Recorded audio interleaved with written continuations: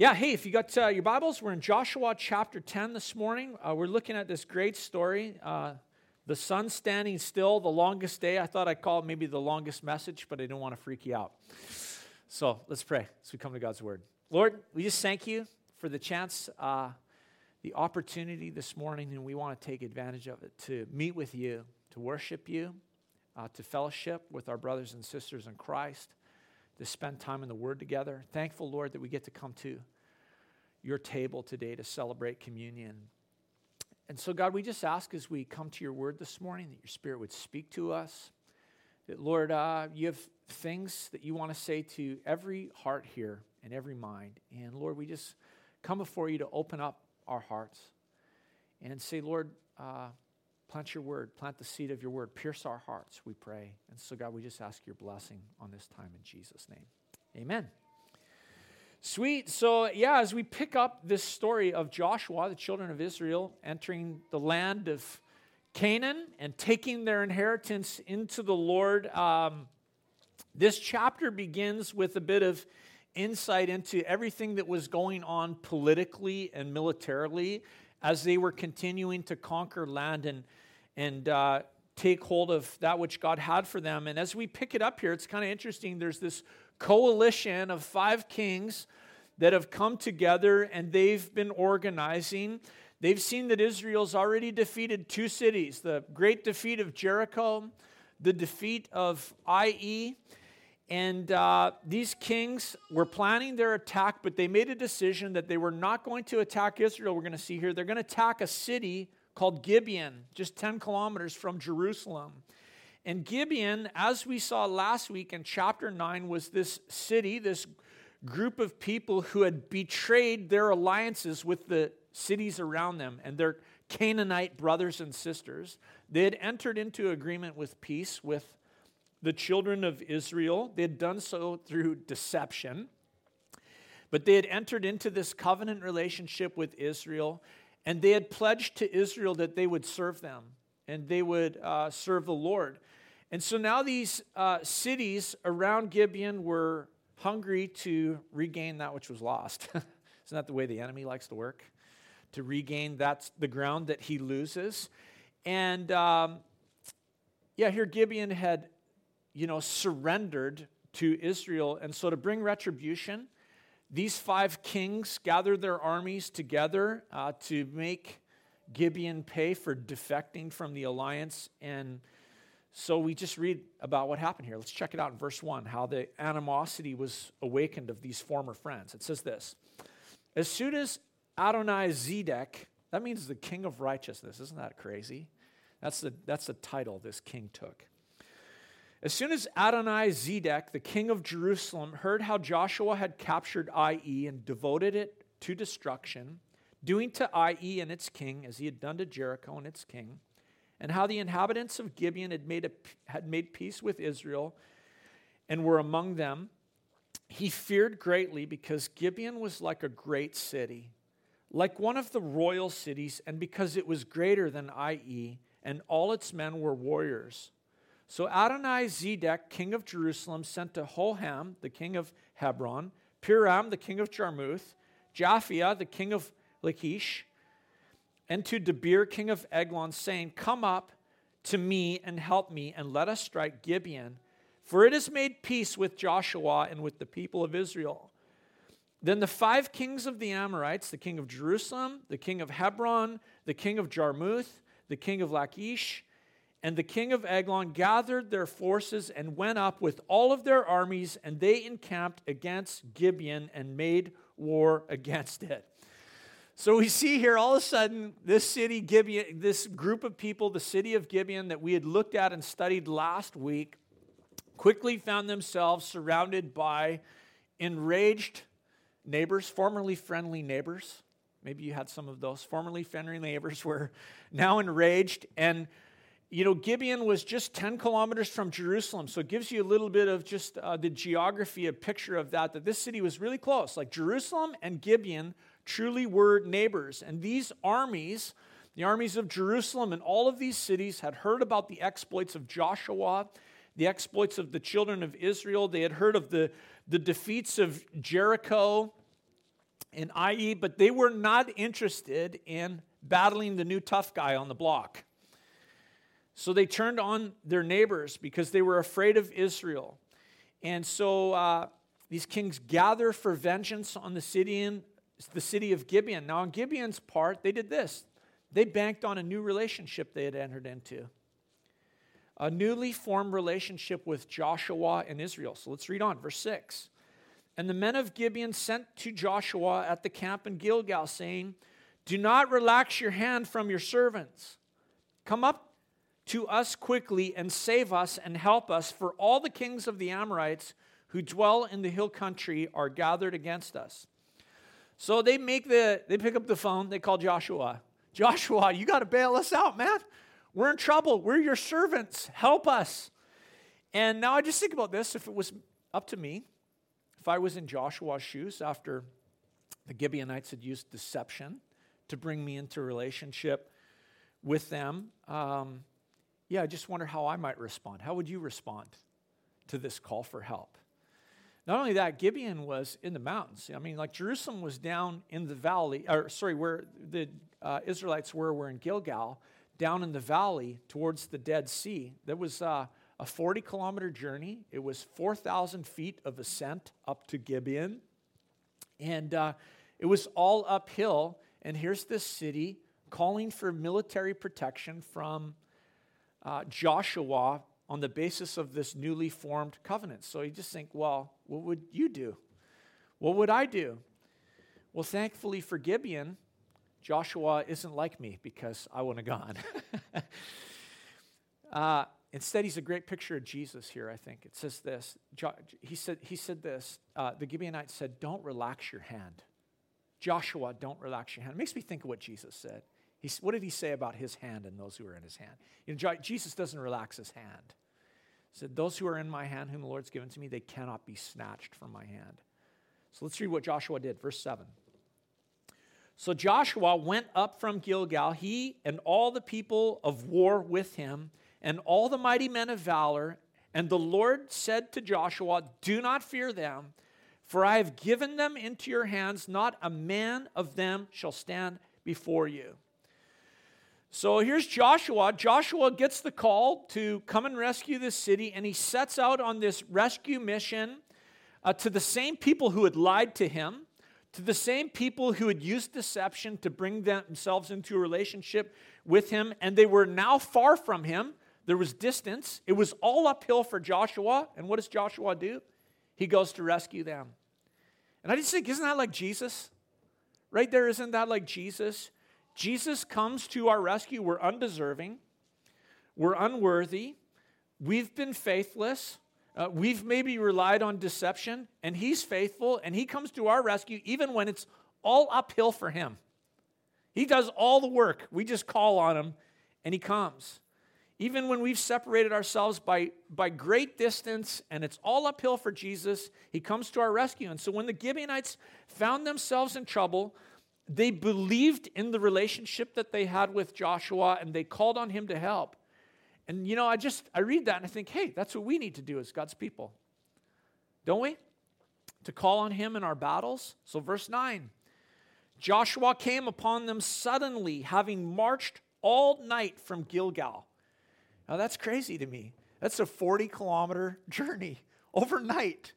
Twice I've never done a marathon or anything like that, but twice I've hiked 30 kilometers in a day. And I tell you what, I paid dearly for it both times I did it. And I think, wow, 40K in a night. And this is like a blitzkrieg. Joshua and the army travel this distance, ascend 4,000 feet. And can you imagine going straight into battle after a journey like that? But that's what happened. It made me think of the Germans in World War II. They used blitzkrieg, and what they would do is they'd feed their soldiers with methamphetamines so that they were like ready to rock. Even in the midst of exhaustion, they could battle through and fight. But Israel, what kept Israel going on this march and then right straight into battle? They knew this, that God had promised that victory was assured, that not one man from these conglomeration of armies, this group of armies, was going to be able to stand against them, and victory was assured. And that's what needs to keep us going when exhaustion sets in, you guys. When we're tired and we're serving the Lord maybe, or we're just worn down in life, we need to lay hold of the promises of God like this army of Israel did and keep going. Now check out verse 10. And the Lord threw them into a panic before Israel, who struck them with a great blow at Gibeon and chased them the way of the ascent of Beth Horon and struck them as far as Azkah and Makkedah. You know, some of these names in the Bible, you got to just, I get to stumble over them all the time and you just smirk and laugh at me. You know, I read this and I think, you know, how often do we as human beings ask this question of the Lord, you know, God, why would you allow this to happen to me? Why is this going on, Lord? How did I get myself in this situation? How did this happen? And you read this story and maybe you go, you know, Lord, why would you allow these 5 Amorite kings to attack the Gibeonites and all of this stuff to happen? But what we're going to see happen here is this: in one single battle, God is going to use this to take out all 5 of these kings. And it's going to lead to an entire conquest of the southern part of the land of Canaan. Literally, Joshua was driving his army right through the center of the land of Canaan, deep in. It's like divided. It's truly like a World War II blitzkrieg move, man. Divide, quickly move into the middle, and then, you know, strategically it was brilliant. And Joshua, you know, as we look back, even consider chapter 9, had made this big mistake that he had entered into a peace treaty with the Gibeonites. He had failed to ask the Lord for counsel, but God was able to work in the midst of that. He was able, as Joshua just continued to commit his way to the Lord, God was able to bring good from a situation that the enemy was using and seeking to take advantage of. And God can do the same for us. When we go, God, what's going on here? The enemy appears to be taking advantage of me. I've been deceived and I bought it. I failed to check with you for counsel. And Lord, you got to help me. And God can work in the midst of those things. And this is what he does for Israel. It says here that he threw the enemy into a great panic. Isn't that awesome? Right off the hop here. When God's people call on Jesus, I just think this. When we call on Jesus, what does the enemy do? He panics. Now, verse 11. As they fled before Israel while they were going down the ascent of Beth Horon, the Lord threw down large stones from heaven on them as far as Azkah, and they died. There were more who died because of the hailstones than the sons of Israel killed with the sword. Isn't this crazy? These are these epic Bible stories where you're like, wow, God, you did what? It's interesting. Beth Horon means the house of hollowness. What a name, eh? This was their way of escape. This was their way out from the attack of Israel, was to flee to the house of hollowness. And what did God do? He opened up the artillery of heaven. Hailstones came down, and it was a storm from heaven. These miraculous hailstones. It's just, you know, crazy to think about some of these Bible stories sometimes and go, wow, how did God direct the hailstones so that they hit only the enemies?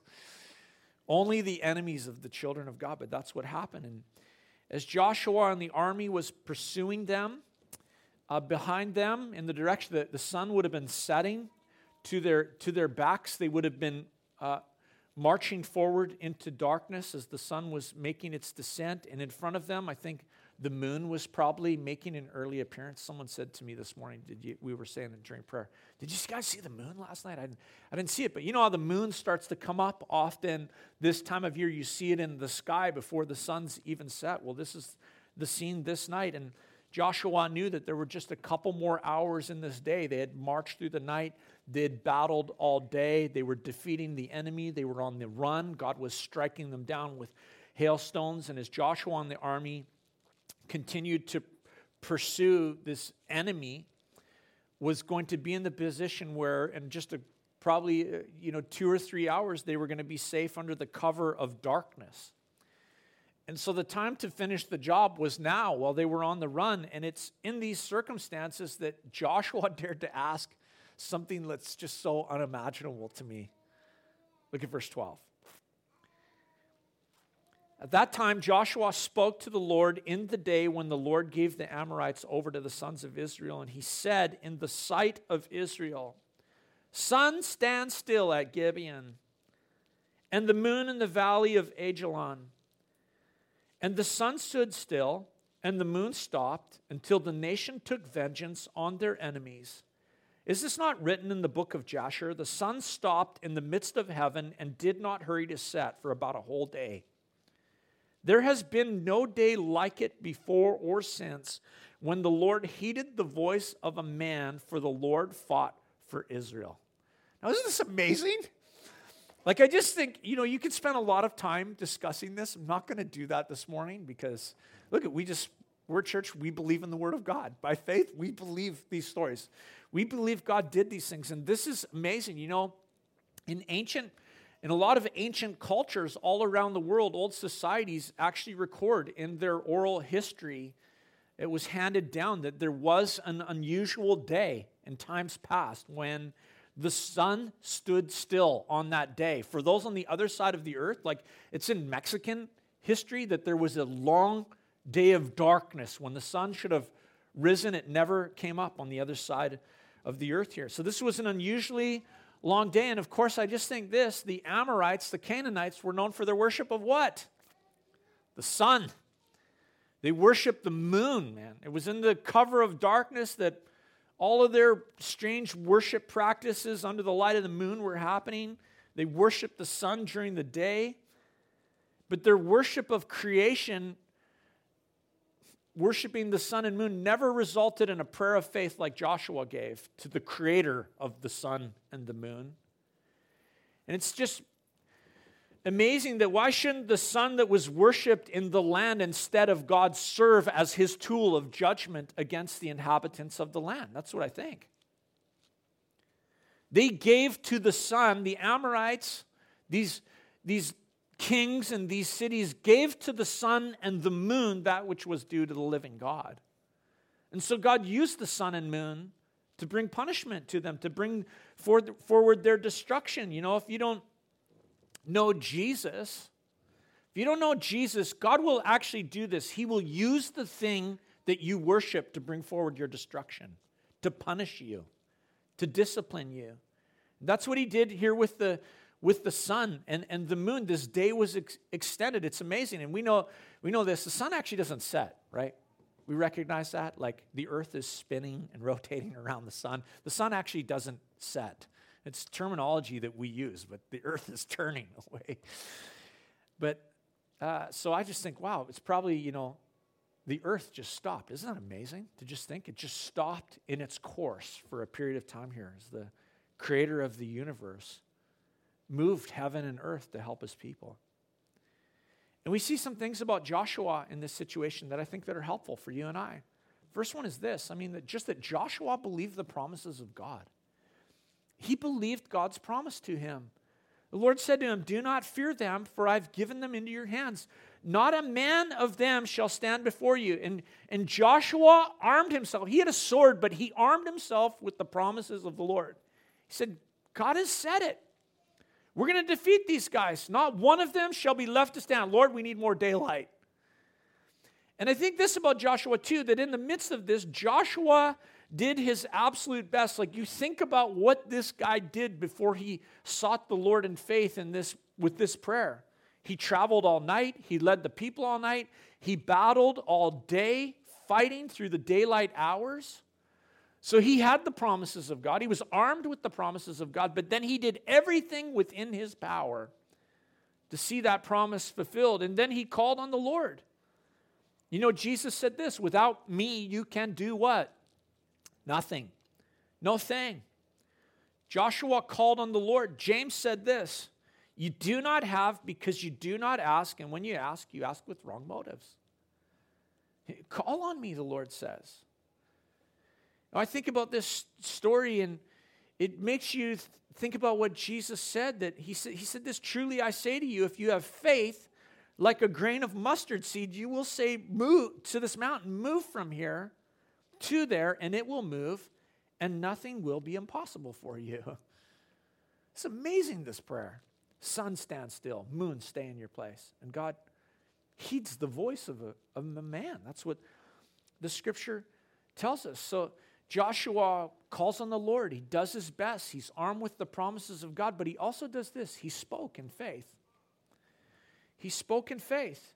He said in front of the whole nation, spoke in faith in front of others. And that's like a risky thing. I'm sure you've all found yourself in that place where you're like, boy, if I speak here, I'm really putting things on the line.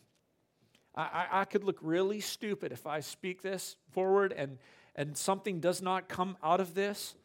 You know, what if I say this prayer, sun stands still and moon, you know, and nothing happens? And was that possible? Yeah, it was possible. But faith speaks. He was armed with the promises of God. You know, it's interesting that the Bible actually tells us that believing in your heart that Jesus is Lord isn't enough. That you must believe in your heart, but your mouth has to speak. Romans 10, verse 9 and 10. If you confess with your mouth Jesus is Lord and believe in your heart that God raised him from the dead, you'll be saved. There has to be a word of faith spoken because the Bible says it's with the heart that one believes and is justified, and it's with the mouth one confesses and is saved. So here's just these great pictures of Joshua. He's armed with the promises of God. He does everything that's within his power that he can do. He calls on the Lord, and he's a man of faith. He speaks words of faith, and the Lord miraculously worked the longest day in history. Now check out verse 15. It says this. Actually, I'm going to read through to 21. I'll just make one quick comment on verse 15, but it says this. So Joshua returned and all Israel with him to the camp at Gilgal. 5 times in this passage, Gilgal is mentioned. And this is a picture, as we've seen, of the resurrection life.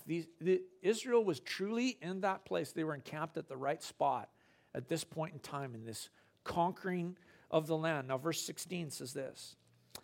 These 5 kings fled and hid themselves in the cave at Makkedah, and it was told Joshua, the 5 kings have been found hidden in the cave at Makkedah. And Joshua said, roll large stones against the mouth of the cave and set men by it to guard them. But do not stay there yourselves. Pursue your enemies, attack their rear guard. Do not let them enter their cities, for the Lord your God has given them into your hand.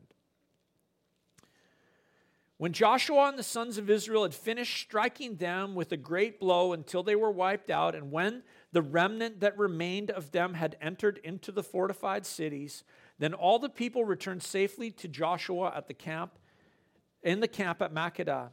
Not a man moved his tongue against any of the people of Israel.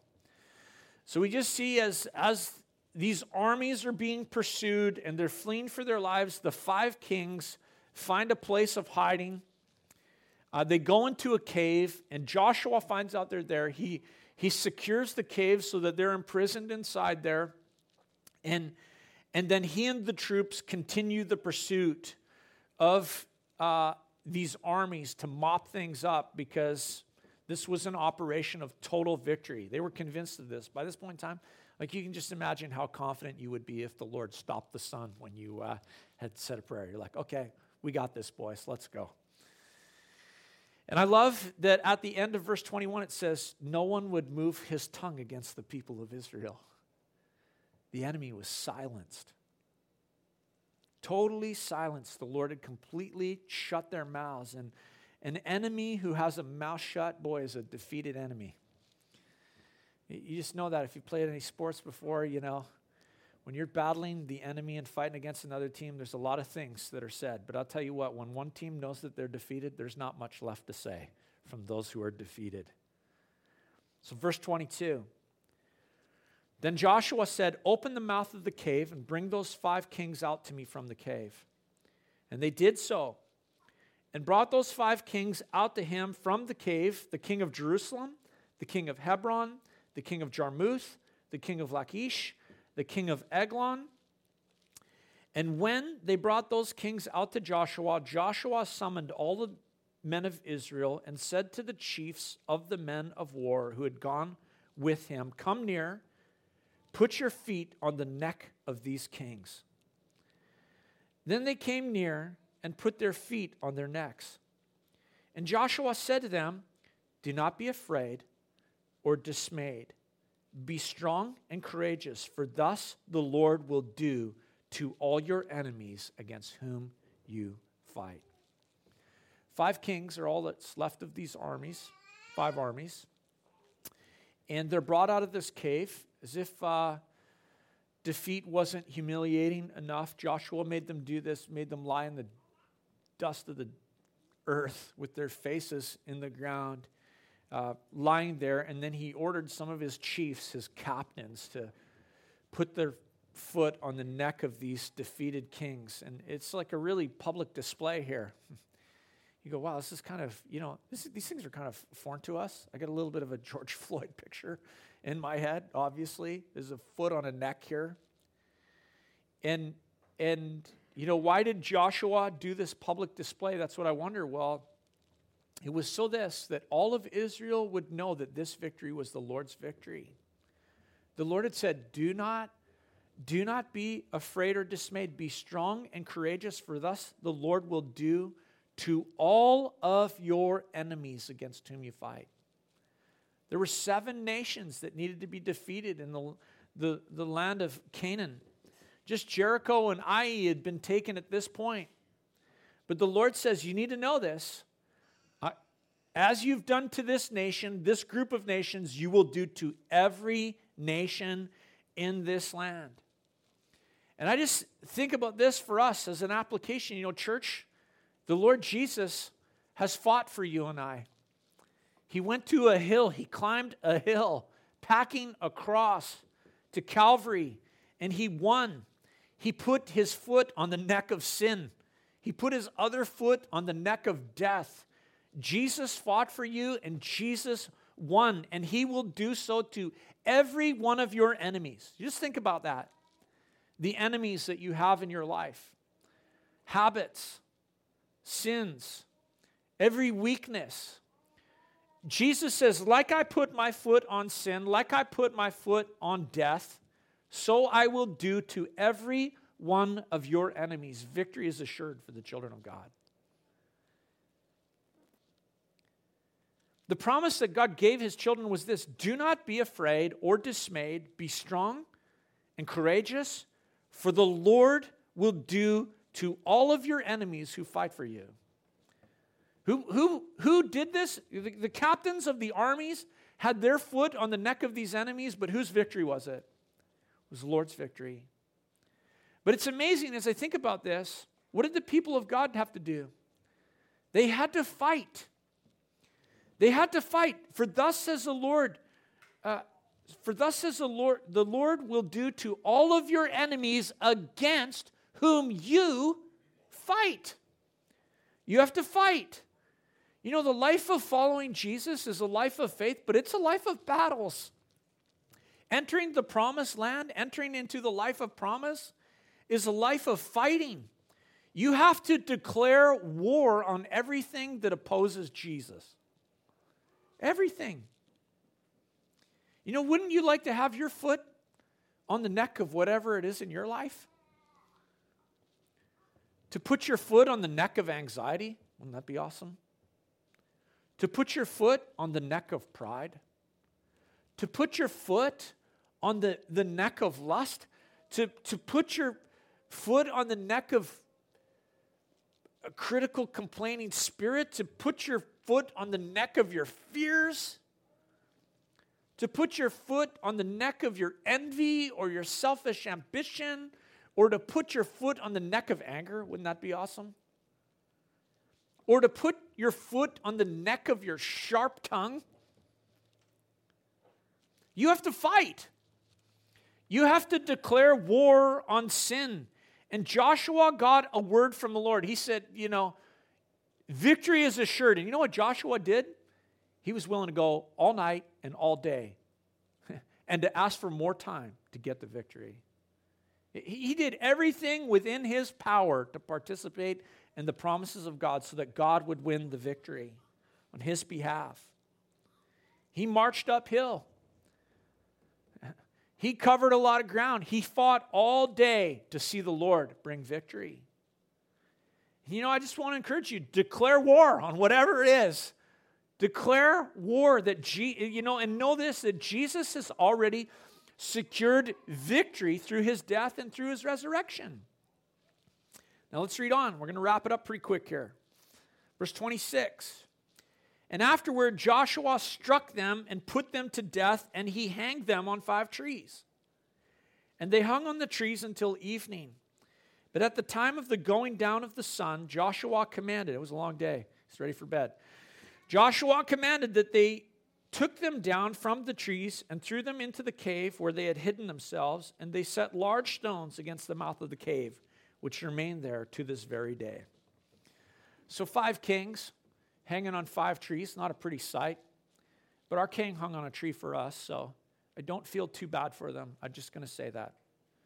We want to be compassionate about that. My king hung on a tree to save me. Gave his life on that tree. Joshua hung these 5 kings on a tree. And yeah, I guess maybe you'd say, wow, that seems a little bit over the top, that before these dead bodies, they're already dead, that these bodies would be hung up on a tree. But this is a picture of complete victory of God's people over their enemy. That's what this is. Leaving the enemy hiding in a cave. Imagine if they just left him in there, roll the stones in there, just leave him in there.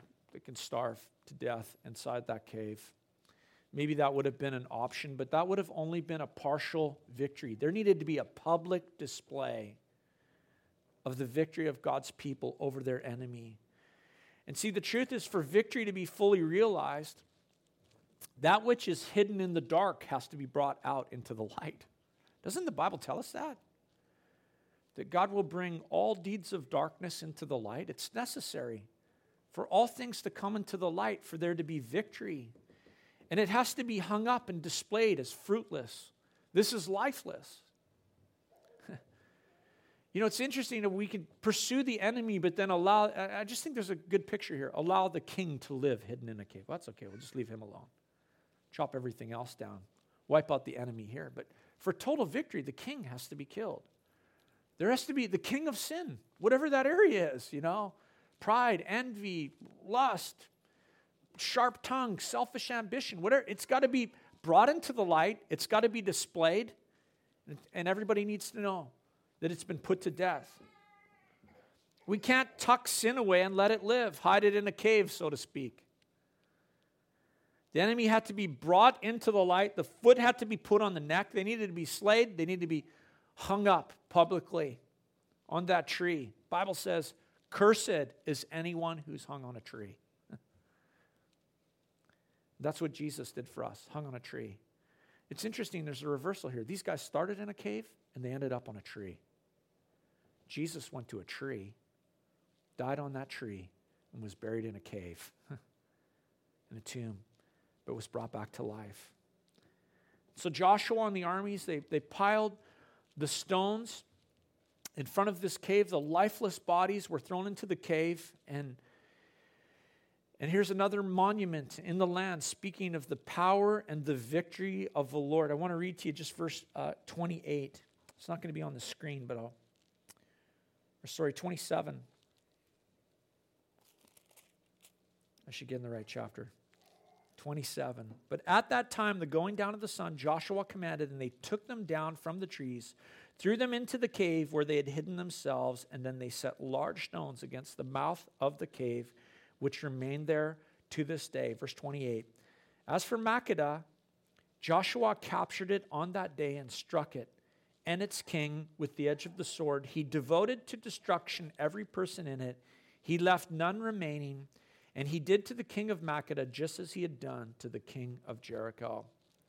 The rest of the chapter goes on. I'm not going to read the whole thing. I encourage you to go home and read it today. It goes on to tell us an inventory, a list of the kings and the cities that Joshua went in to have victory on after the defeat of these 5 kings.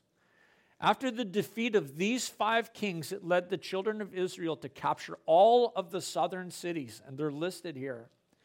And the victory of God's people, the door for victory was opened up by the slaying of these 5 kings. In the Bible, the number 5 is the number of grace, actually.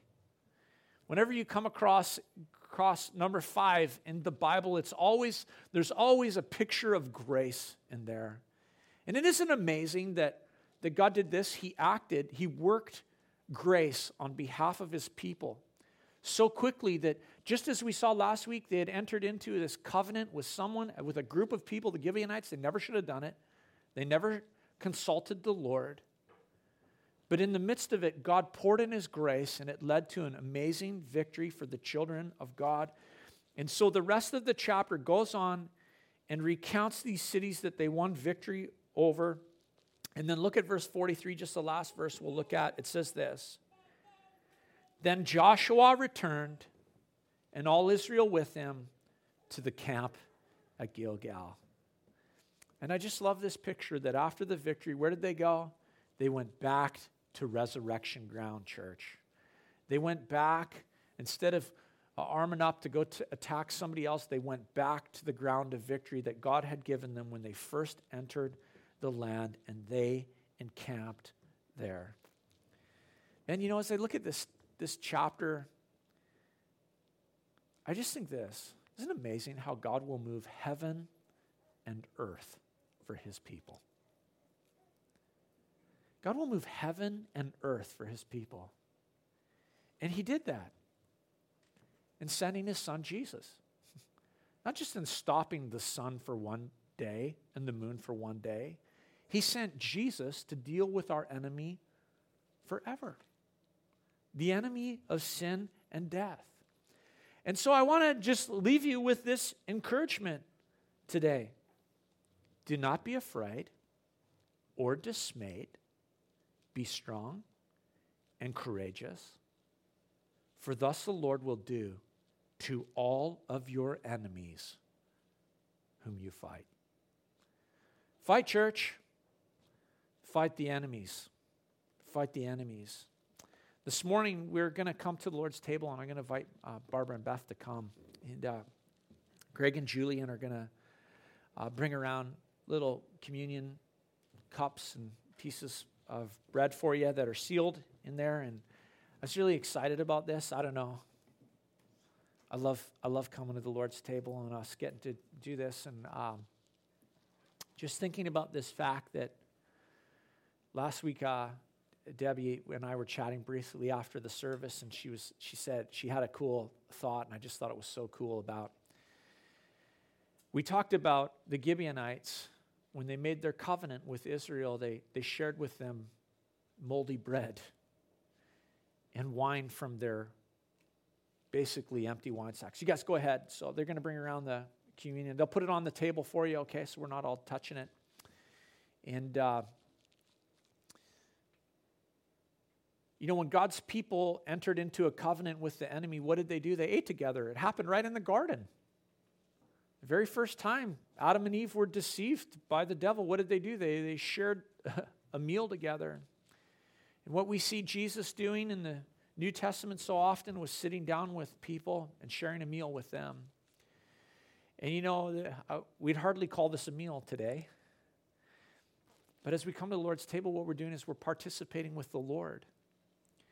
You know, when we've entered into relationship with him, the first thing he wants to do is eat with us. And our covenant relationship is based on the work of the cross, on Jesus' death, his blood that was shed on there, his body that was broken, his life that was poured out for the sins of the world. On that cross, he died. He was buried, placed in a tomb. And on the third day, the Bible tells us he was raised from the dead. And the scripture says that if we'll confess Jesus as Lord and believe in our hearts that God raised him from the dead, we will be saved. We will be saved. But one of the things that we enter into, that we want to do when we come to a place of salvation, thanks, Julian, is to eat together with the Lord. That's what this is a picture of. You know, this is a picture of remembering the cross and remembering that which Jesus did for us. But it's also this.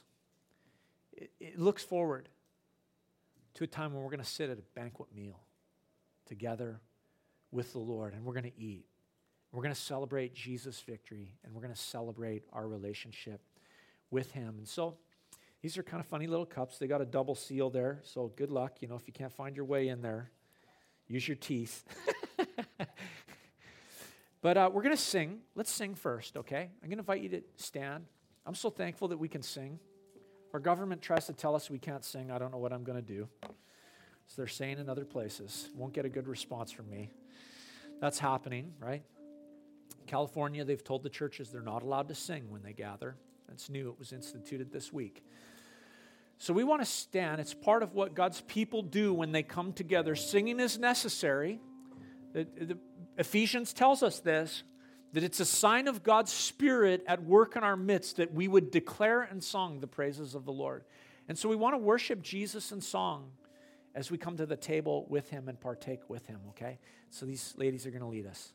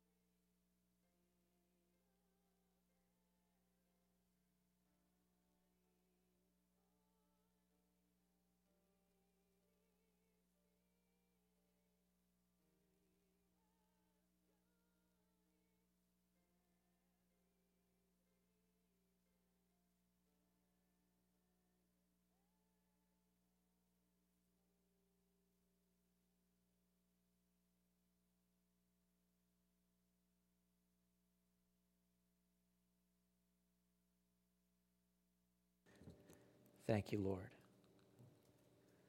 Thank you, Lord.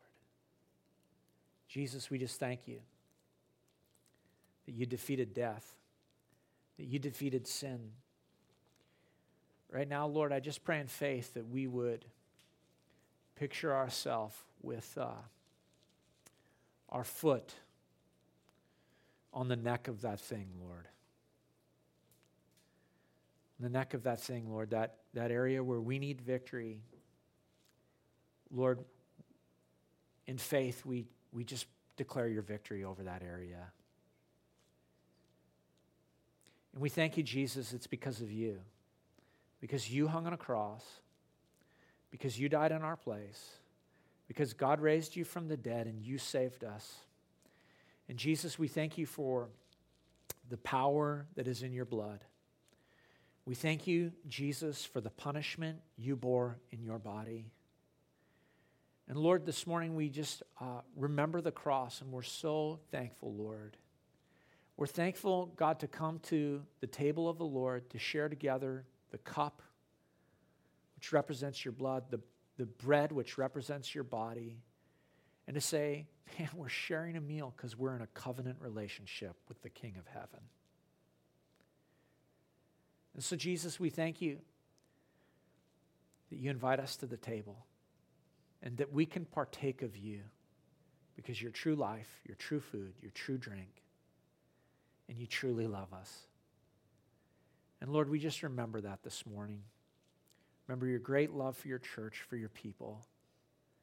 Thank you for that which you bore in your body for our sin. Let's partake of the bread together.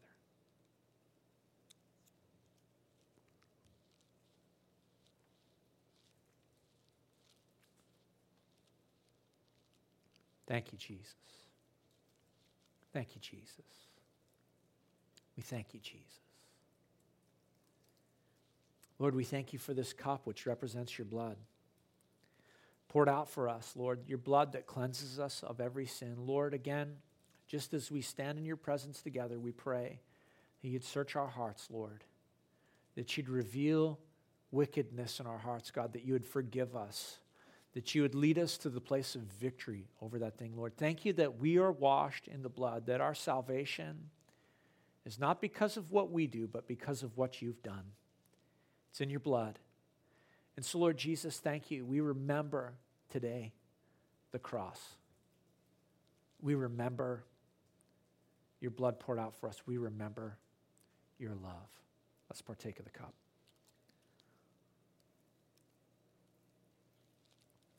Thank you, Jesus. Thank you, Jesus. Thank you, God. Thank you, Lord. Thank you, Lord. Your word tells us that in participating at the table with you, we proclaim your death until you come again. And Lord, we're looking forward to your coming. We pray that. Come, Lord Jesus. Come for your bride. Come for your church. God, this morning, I just pray your grace upon your people. Lead them from victory to victory for your glory and for your name. I pray your grace would be poured out upon them. In Jesus' name, amen. Amen.